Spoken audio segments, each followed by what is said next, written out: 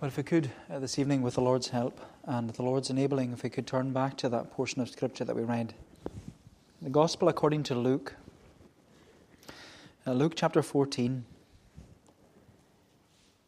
And if we just read again at verse 23. Luke 14 at verse 23. And the master said to the servant, "Go out to the highways and hedges, and compel people to come in, that my house may be filled." Go out to the highways and hedges, and compel people to come in, that my house may be filled. Compel them to come in. We've mentioned throughout today that we have labelled the 29th of May this year as Back to Church Sunday. It's Back to Church Sunday. That doesn't mean that it's going to be a different Sunday to any other Sunday. But after 2 years of living with COVID restrictions and 2 spells of our church doors being closed, with the rules and the regulations now removed and life getting back to a level of normality, many things in our country and community, they've begun opening up again. And in many ways, it's now time to remind our congregation and our community that the church is open too. And as we mentioned just a moment ago, that's what we're singing about in Psalm 118. Psalm 118, it's a psalm that was written after the temple had been rebuilt and restored to worship the Lord. And the psalmist, as we sang in verse 19, he said, "Throw wide the gates of righteousness. I'll enter and give thanks to God." And that's what we're to do as a church. We're to throw wide the door of our church and remind and reassure our congregation and our community that we've not only renovated the inside of our sanctuary, we have reopened for worship. Of course, since lockdown, a lot of the circumstances and situations of people's lives, they have changed because those who worshipped with us regularly, they've become unwell. And some have sadly passed away as well. But as you know, there are many who have just fallen out of the habit. They've fallen out of the habit of going to church. Some have fallen into the habit of sitting at home and watching online. But as you know, that's no substitute. Everybody who comes to church, they know that being at home is no substitute, because this is where faith is fostered. This is where fellowship is formed, when we gather in person to worship God. And if we can be here on the Lord's Day, this is where we should be on the Lord's Day. And for that reason, we come to this passage this evening, because I believe that it's now time for us to resume our mission and to refocus upon our mandate. The mandate as Jesus gives it in verse 23, compel them to come in. Compel them to come in. And next to the parable of the sower, this is my favourite parable, the parable of the great banquet. And I'd just like us to consider this parable this evening, because what Jesus teaches us here as Christians, he teaches us about honest evangelism. Jesus teaches us about honest evangelism. And there are 3 headings that I want us to think about this evening. Exposing exaltation, empty excuses, and enthusiastic evangelism. Exposing exaltation, that's what Jesus does. There are some empty excuses given, but there's also a plea for enthusiastic evangelism. So there are 3 headings. First of all, exposing exaltation. Exposing exaltation. Look at verse 11. It says there, "For everyone who exalts himself will be humbled, and he who humbles himself will be exalted." He said also to the man who had invited him, "When you give a dinner or a banquet, do not invite your friends or your brothers or your relatives or your rich neighbors, lest they also invite you in return and you be repaid. But when you give a feast, invite the poor, the crippled, the lame, the blind, and you will be blessed, because they cannot repay you, for you will be repaid at the resurrection of the just." Jesus told the parable of the great banquet while sitting around the dinner table in the house of one of the chief Pharisees. It was the Sabbath, and just after morning worship in the local synagogue, Jesus was invited for Sabbath dinner. He was invited to mix and to mingle with all the other Pharisees. But of course, for the Pharisees, there was an ulterior motive for inviting Jesus for Sabbath dinner. Because the Pharisees, they had actually no intention of listening to Jesus. They just wanted to look at Jesus. They wanted to watch him. That's what we're told right at the beginning in verse 1, that the Pharisees were watching him carefully. And they were watching Jesus carefully because they had this agenda.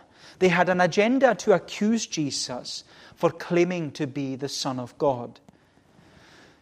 But when you imagine the situation and the circumstance that Jesus was faced with, it was probably a very awkward Sabbath dinner for Jesus. Because as you know, the Pharisees, they were a very serious and strict sect in Israel. And around the dinner table, there would have been all these very stiff and very stern-looking men. And they would have been very stiff and stern-looking, especially when this unnamed and unknown and, as we're told, unwell man, he just walks into the Pharisee's house unannounced. And as Jesus watches this man with dropsy coming in, he asks the serious and stiff and strict, stern-looking Pharisees, he asks them, is it lawful to heal on the Sabbath or not? What a question. What a question to ask at the dinner table. And of course, the Pharisees would have said straight away, well, no, it's not. Because the Pharisees, they had invented and implemented all these extra and what you could say excess laws, and they turned the Sabbath from being a blessing to being a burden. But instead of being willing to speak, the Pharisees were told they just stayed silent. They watched Jesus silently to see what he would do. And when Jesus heals this unnamed and unknown and unwell man, he asks a second question at the dinner table. Jesus asks them, well, which of you having a son or an ox that has fallen into a well on a Sabbath day will not immediately pull him out? And again, instead of speaking, the Pharisees stay silent. But the thing is, the Pharisees weren't the only ones watching what was going on. We're told that Jesus was watching what was going on. He was watching the Pharisees and their table etiquette, and how they elevated and exalted some of the Pharisees, but they demoted and downgraded others. And what we read is that Jesus sought to expose their exaltation. He sought to expose their exaltation by telling a parable about the kingdom of God. Jesus says in verse 8, when you are invited by someone to a wedding feast, do not sit down in a place of honor, lest someone more distinguished than you be invited by him. And he who invited you both will come and say to you, give your place to this person, and then you will begin with shame to take the lowest place. But when you are invited, go and sit in the lowest place, so that when your host comes, he may say to you, friend, move up higher. Then you will be honored in the presence of all who sit at table with you. Jesus immediately exposes the exaltation of the Pharisees. And he says that in the kingdom of God, it's not about honor, it's about humility. It's not about position, it's about posture. It's not about status, no, it's all about service. Therefore, says Jesus with the application in verse 11, in the kingdom of God, everyone who exalts himself will be humbled, and he who humbles himself will be exalted. But then as we keep following the narrative, Jesus continues talking at the dinner table, and he exposes their exaltation even further. Because he then turns to the one at the head of the table, the chief Pharisee, the one who had invited him to dinner, the host of this Sabbath dinner party. And Jesus says to this man, verse 12, when you give a dinner or a banquet, do not invite your friends or your brothers or your relatives or your rich neighbors, lest they also invite you in return, and you be repaid. But when you give a feast, invite the poor, the crippled, the lame, the blind, and you will be blessed, because they cannot repay you, for you will be repaid at the resurrection of the just.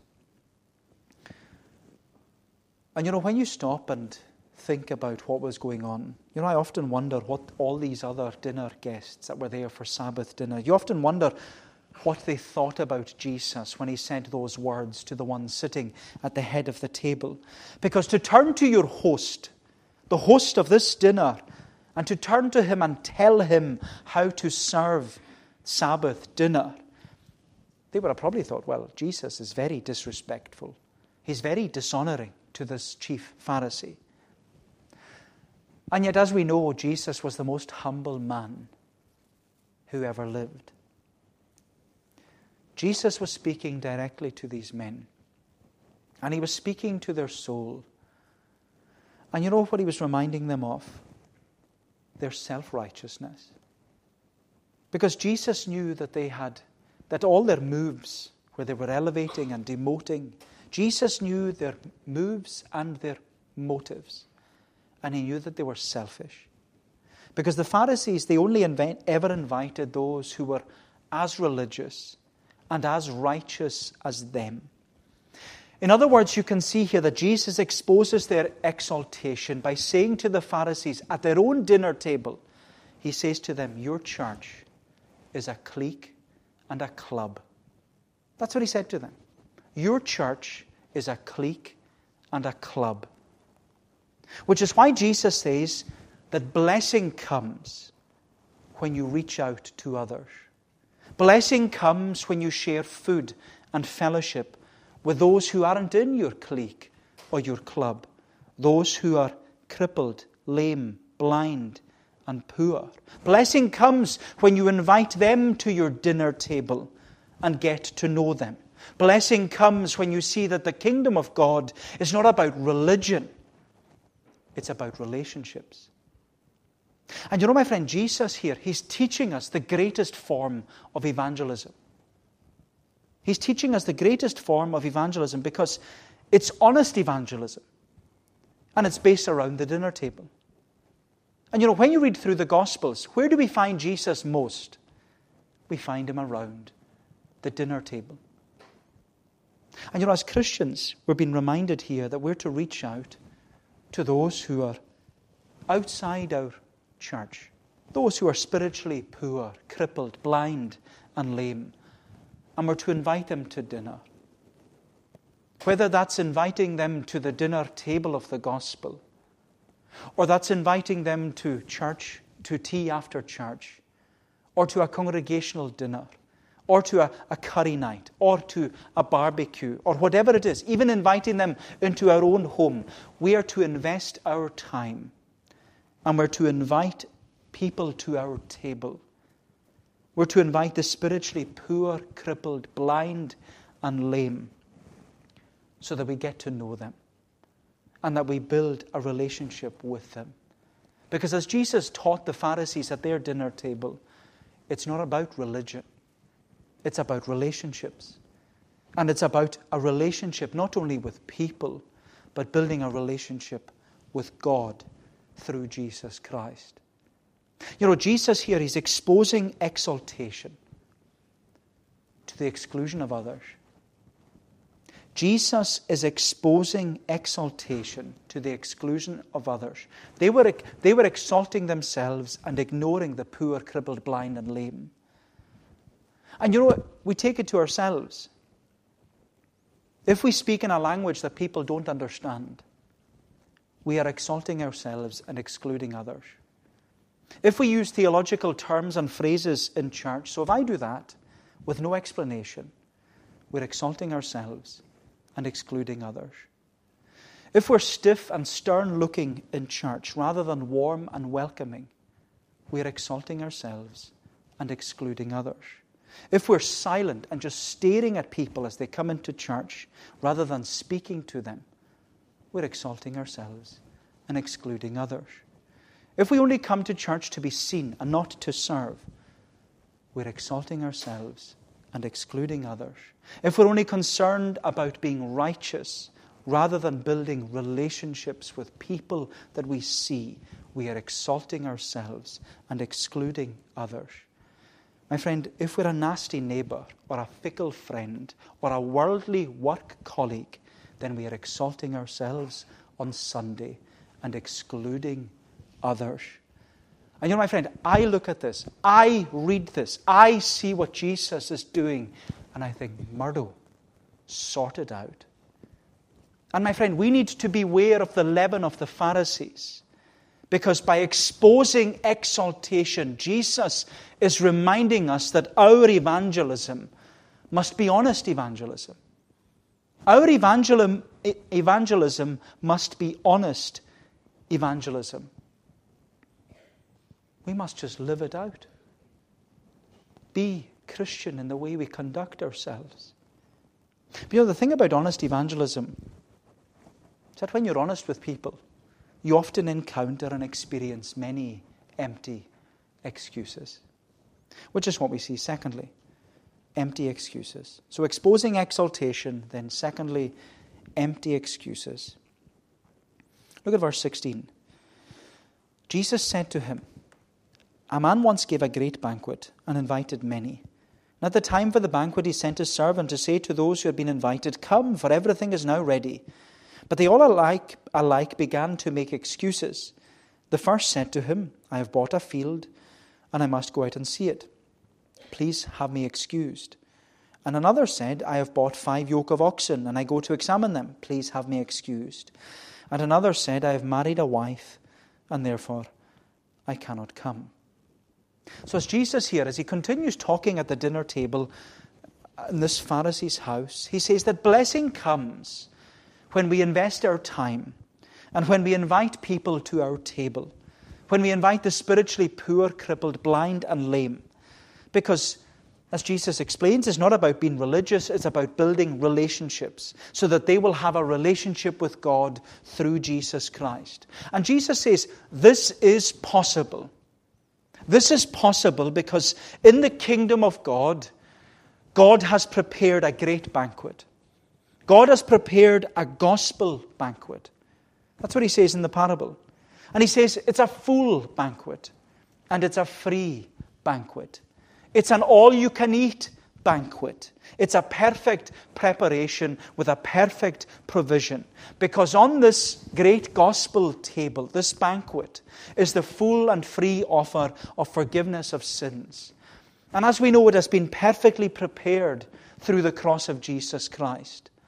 And now we have on the table for everybody to come to, we have the offer of reconciliation. We have the offer of redemption. We have the offer of restoration, the offer of righteousness, and the offer of a relationship with God. It's all on the table. And all these blessings and benefits of the cross, they are all given alongside the promise of comfort and consolation, the promise of help and healing, the promise of peace, and the promise of adoption and acceptance with God. All these promises, it's all there. It's a perfect provision. A provision of grace by the way and glory in the end. God has prepared a gospel banquet. That's what Jesus says. And He has sent His servant. He has sent His Son, the Lord Jesus Christ. He has sent Him to invite everyone to come to this table. And that's what Jesus did. We read through the Gospels. We see that the Son and the servant of God, Jesus Christ, He issued the invitation and He issued the imperative to come. What does Jesus say? "Come unto me, all ye that labor and are heavy laden, and I will give you rest." Jesus says, "Whosoever comes to me, I will not cast out." Jesus says, "Whosoever thirsts, come. Come to the wedding feast." Jesus says, "Come out to meet Him. Come and see." Yes, my friends, salvation is of the Lord. Salvation all belongs to the Lord. But the good news of the gospel is that it brings to us an invitation that is full of imperatives.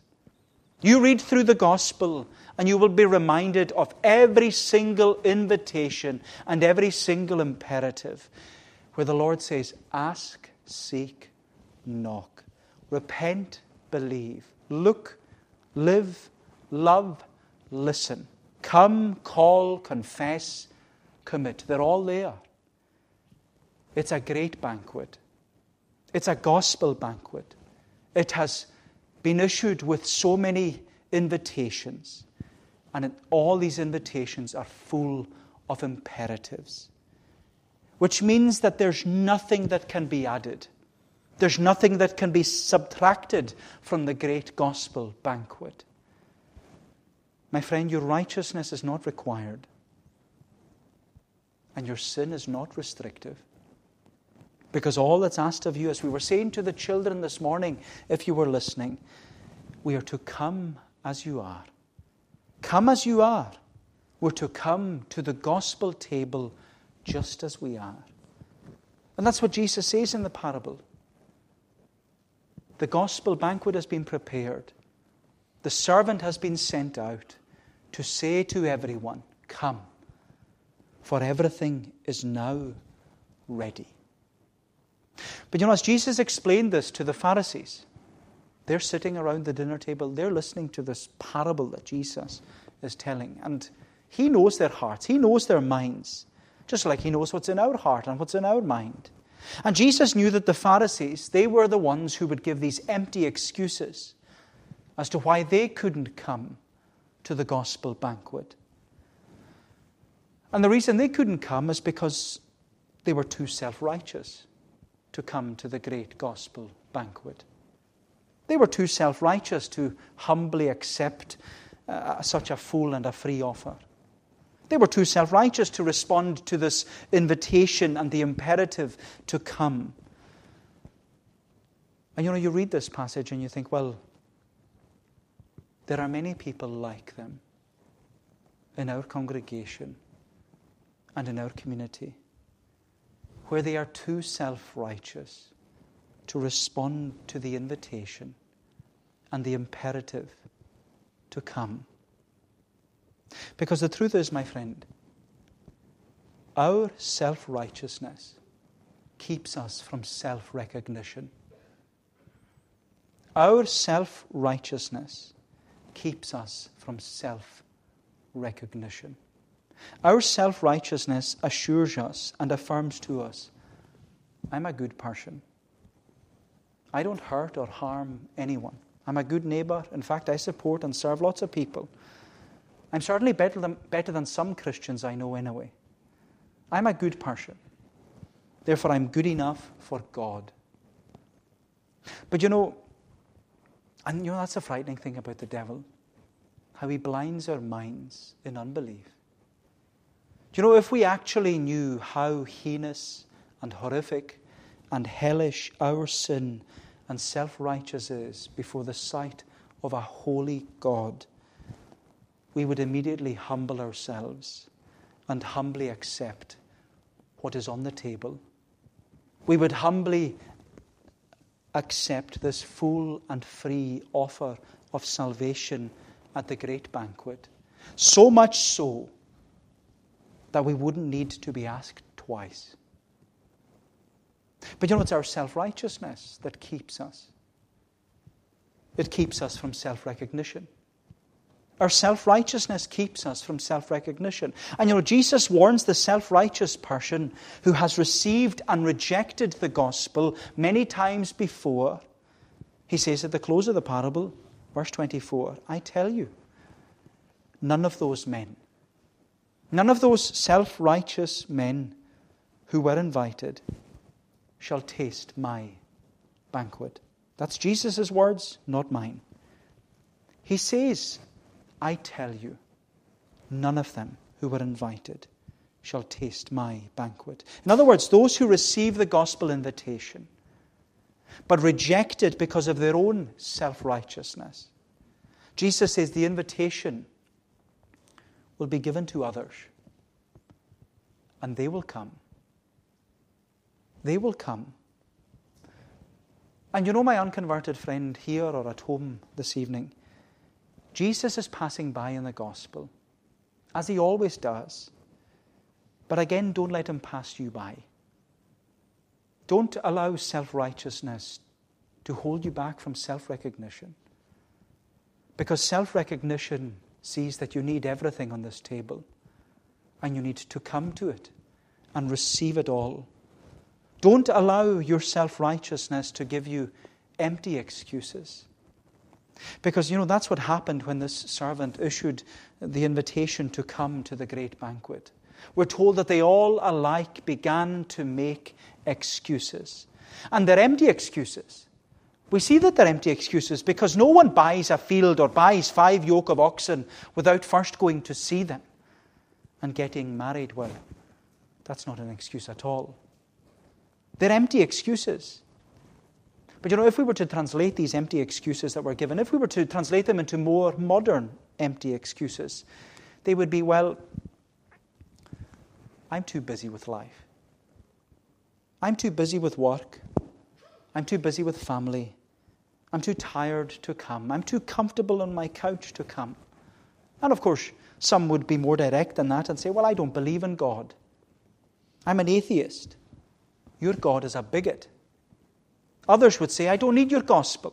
I don't want your Jesus. It's not for me. I'm not interested. Others would say, I'm a Catholic. I'm a Muslim. I'm a Hindu. I'm a Jew. I'm a good person. But as Christians, as servants of the servant, Jesus Christ, we are not called and commissioned to be Christian apologists who understand all the thoughts and theories of the 21st century. It's good to know a little about these things, but that's not our calling. That's not our commission. Because what we are called, commissioned, and commanded to do is issue the invitation to come. That's all we're to do. We are called, commissioned, and commanded to issue the invitation to come. That's our mission. That's our mandate. Compel them to come in. Compel them to come in. The rest is the Lord's work. Our role, our responsibility is to issue the invite, to compel them to come in. Therefore, we need to be enthusiastic evangelists, which is what I'd like us to consider lastly. So Jesus is teaching about honest evangelism in this chapter. And he's teaching it under 3 headings: exposing exaltation, the exaltation of the Pharisees, the empty excuses that were given, and then lastly, enthusiastic evangelism. Enthusiastic evangelism. Look at verse 21. So the servant came and reported these things to his master. Then the master of the house became angry and said to his servant, "Go out quickly to the streets and lanes of the city, and bring in the poor and crippled and blind and lame." And the servant said, "Sir, what you commanded has been done, and still there is room." And the master said to the servant, "Go out to the highways and hedges, and compel people to come in, that my house may be filled." So as Jesus sits around the dinner table in this house of the Pharisee, he exposes the exaltation of the Pharisees. He exposes their empty excuses. And he now teaches us that as sinners who have been saved, as servants of the servant, as Christians who follow Christ, we are to be enthusiastic evangelists. We're to be enthusiastic in our evangelism, because the call, the commission, and the command of the Christian is that we are to go. We're to go and make disciples. That was the commission Jesus gave to his church. Go and make disciples of all nations. We're to go into the world and preach the gospel. And you see that when you read it, even at the resurrection of Jesus, the angels at the tomb said, "Come, see, go, tell." Come, see, go, tell. All these imperatives. Come, see, go, tell. We're to go to the streets and to the lanes of the cities. We're to go to the highways and hedges of the country. We're to go to everywhere and to everyone. We're to go to all people anywhere. We're to go out, says Jesus, and compel them to come in. We're to go out and to compel them to come in. That the master's house, we're told, may be filled. But as Christians, we come to this and we think, I'm not qualified for that. That's not my remit at all. And we might be like the Pharisees with our empty excuses. I'm too busy. I'm too tired. What's the point anyway? They know we're here. They know we meet here. Salvation is of the Lord. Why bother? But my friend, we're not called, commissioned, and commanded to have empty excuses. We're called, commissioned, and commanded to be enthusiastic in our evangelism. And I say that we have to be enthusiastic in evangelism for a good reason. The word enthusiastic, or the word enthusiasm, it comes from the Greek phrase en theos, which means in God. En theosism. In Godism. En theos, it means in God. Which means that we're to be enthusiastic in our evangelism because everything we do is to be done by the grace of God, with the Word of God, through the Spirit of God, in the strength of God, to the glory of God. We're to be enthusiastic in our evangelism because everything we do is to be done by the grace of God, with the Word of God, through the Spirit of God, in the strength of God, to the glory of God. We are to be enthusiastic in our evangelism. It's all to be in God. But there's also to be an urgency with our evangelism. Because as we all know, and as we have been reminded again and again over the past while, with all these funerals we've had to attend, time is short. Time is short. Life is short. As we were teaching the children last Lord's Day, it's like a vapor. Here for a moment, then it vanishes. We're all on borrowed time. And that's why Jesus said, He says in the parable, go out quickly. Go out quickly into the streets and the lanes and the highways and the hedges and compel them to come in. Go out quickly, says Jesus. So there's to be an urgency in our evangelism because sinners are going to hell. Sinners are going to a lost eternity in hell. Now, as we'll learn from Rico Tice on Tuesday evening at A Passion for Life, and I hope you'll come, because what we'll learn is that it's not our role and responsibility to convince or to convert anyone. Our role and responsibility is to invest in them and to invite them. It's not our role and responsibility to convince or to convert. It's our role and responsibility to invest in them and build a relationship with them and invite them to come. And the thing is, we can all do our role. We can all invest our time. We can all invite people to come to the gospel table. We can all invest in people. We can all invite people. We can all compel them to come in, to come to the gospel banquet. And of course, that's not easy. But we're looking here at what Jesus is saying to us, not what Murdo is saying. Jesus is saying that our calling, our commission, and our command is to be enthusiastic in our evangelism. And I love that phrase, boys and girls, the word compel them.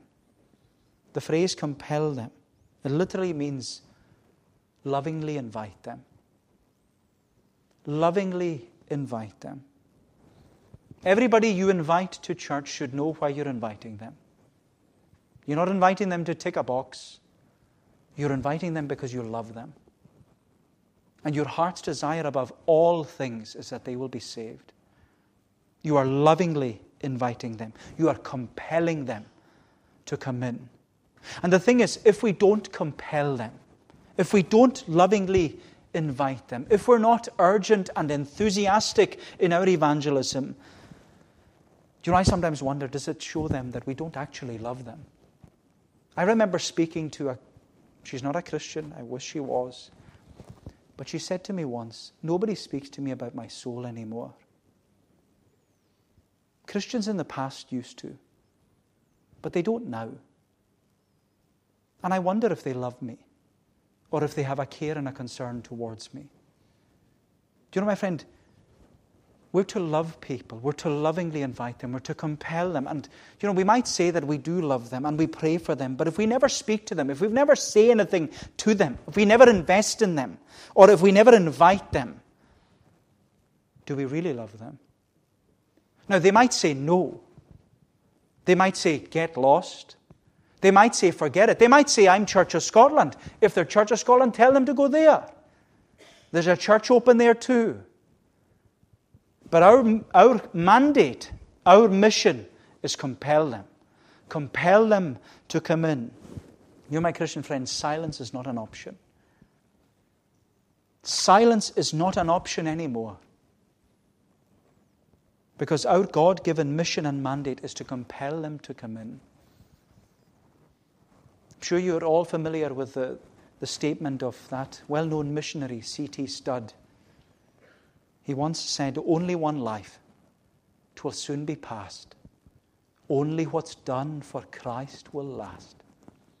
Only one life, 'twill soon be past. Only what's done for Christ will last. And you might be thinking this evening, well, Murdo, that's easy for you. You're in the pulpit. You've done the theological training. You're a minister. But as I've said to you many times before, I never find evangelism or speaking to people about Jesus or inviting them to church easy. Never. In fact, evangelists don't find evangelism easy. That's why I want to conclude this evening by quoting from a brilliant book by the evangelist Rico Tice. As I said, he's leading the message on Tuesday evening at A Passion for Life. He's the face of Christianity Explored. He's also written this book. It's a book called Honest Evangelism. Honest Evangelism. And I think it's a book that every Christian should read. It's an easy read. Everything that Rico Tice writes, it's easy to read because he wants us to digest it. He wants us to use it. And it's a book that everybody should read. And Rico Tice says, right at the beginning of the book, I find evangelism hard. The problem with being an evangelist, he says, is that people assume that you find evangelism effortless. But I don't find it easy, he says, and never have.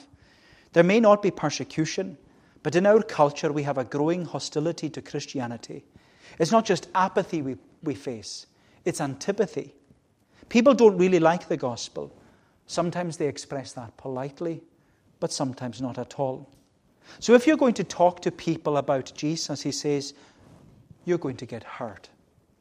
There's a pain line that needs to be crossed. But we all want to stay on the comfortable side of the pain line. We don't want to cross the pain line. That's the main reason, he says, we don't do evangelism.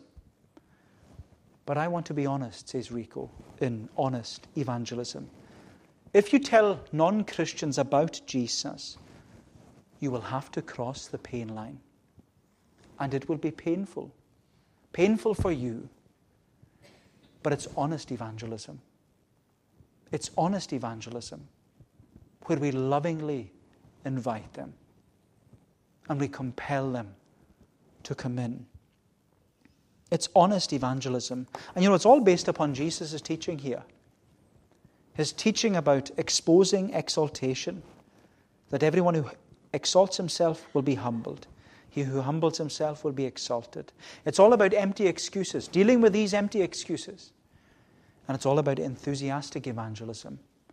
We're doing it by the grace of God and in the Spirit of God.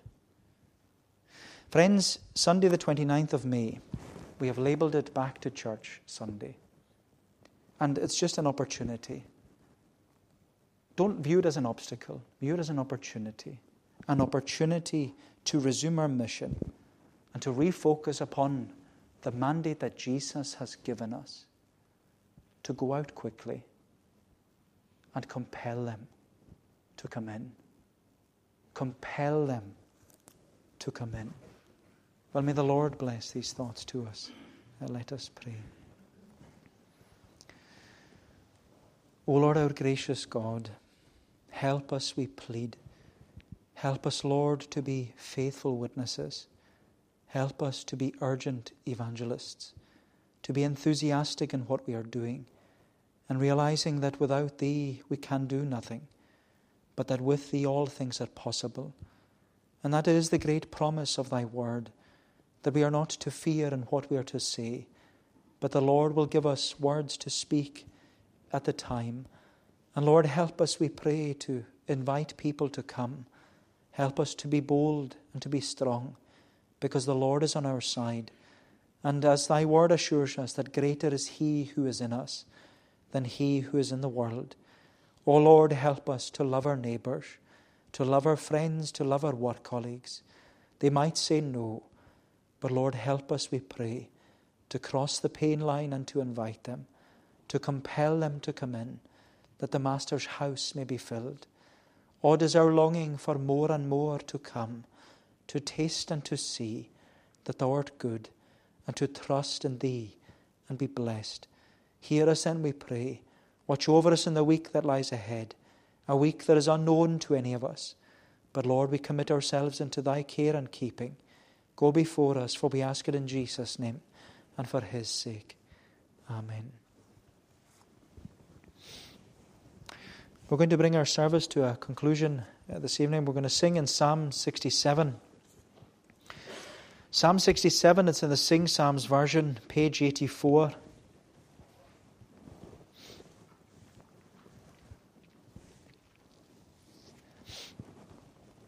As we said, all of our Psalms this evening, they focus upon the theme of God's house. And this is the prayer that should come from God's house. This is a prayer for our community and our congregation. Psalm 67, God be merciful and bless us. Shine upon us with your face, that the earth may know your actions, and all lands your saving grace. O God, may the peoples praise you. May all peoples sing your praise. For you judge the nations justly, ruling over every race. We'll sing the whole psalm to God's praise.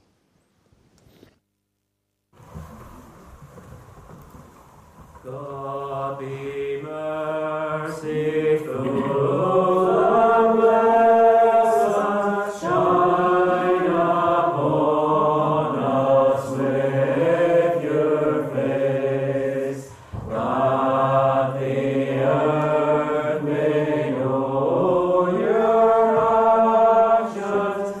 praise you. May all peoples sing your praise.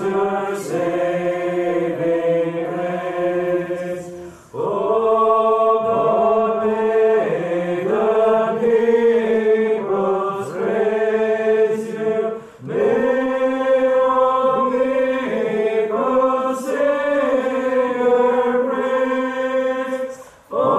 the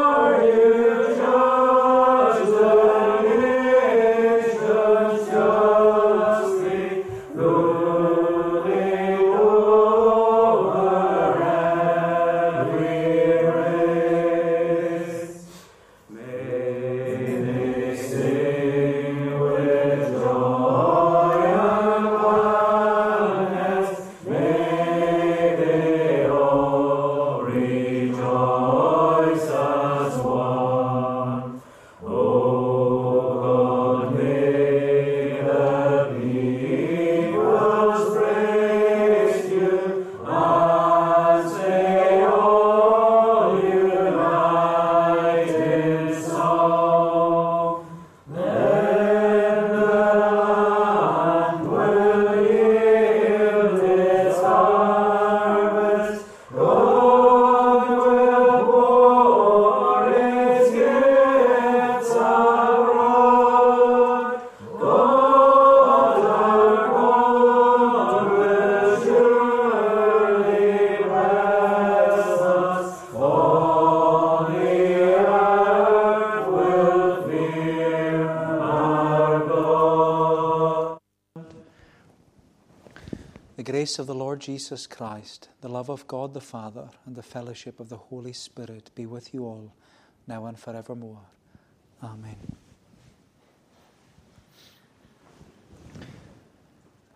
So you got the answers? Yes? Okay. Question 1. Whose house was Jesus at for dinner? Who was it? The Pharisees, yeah.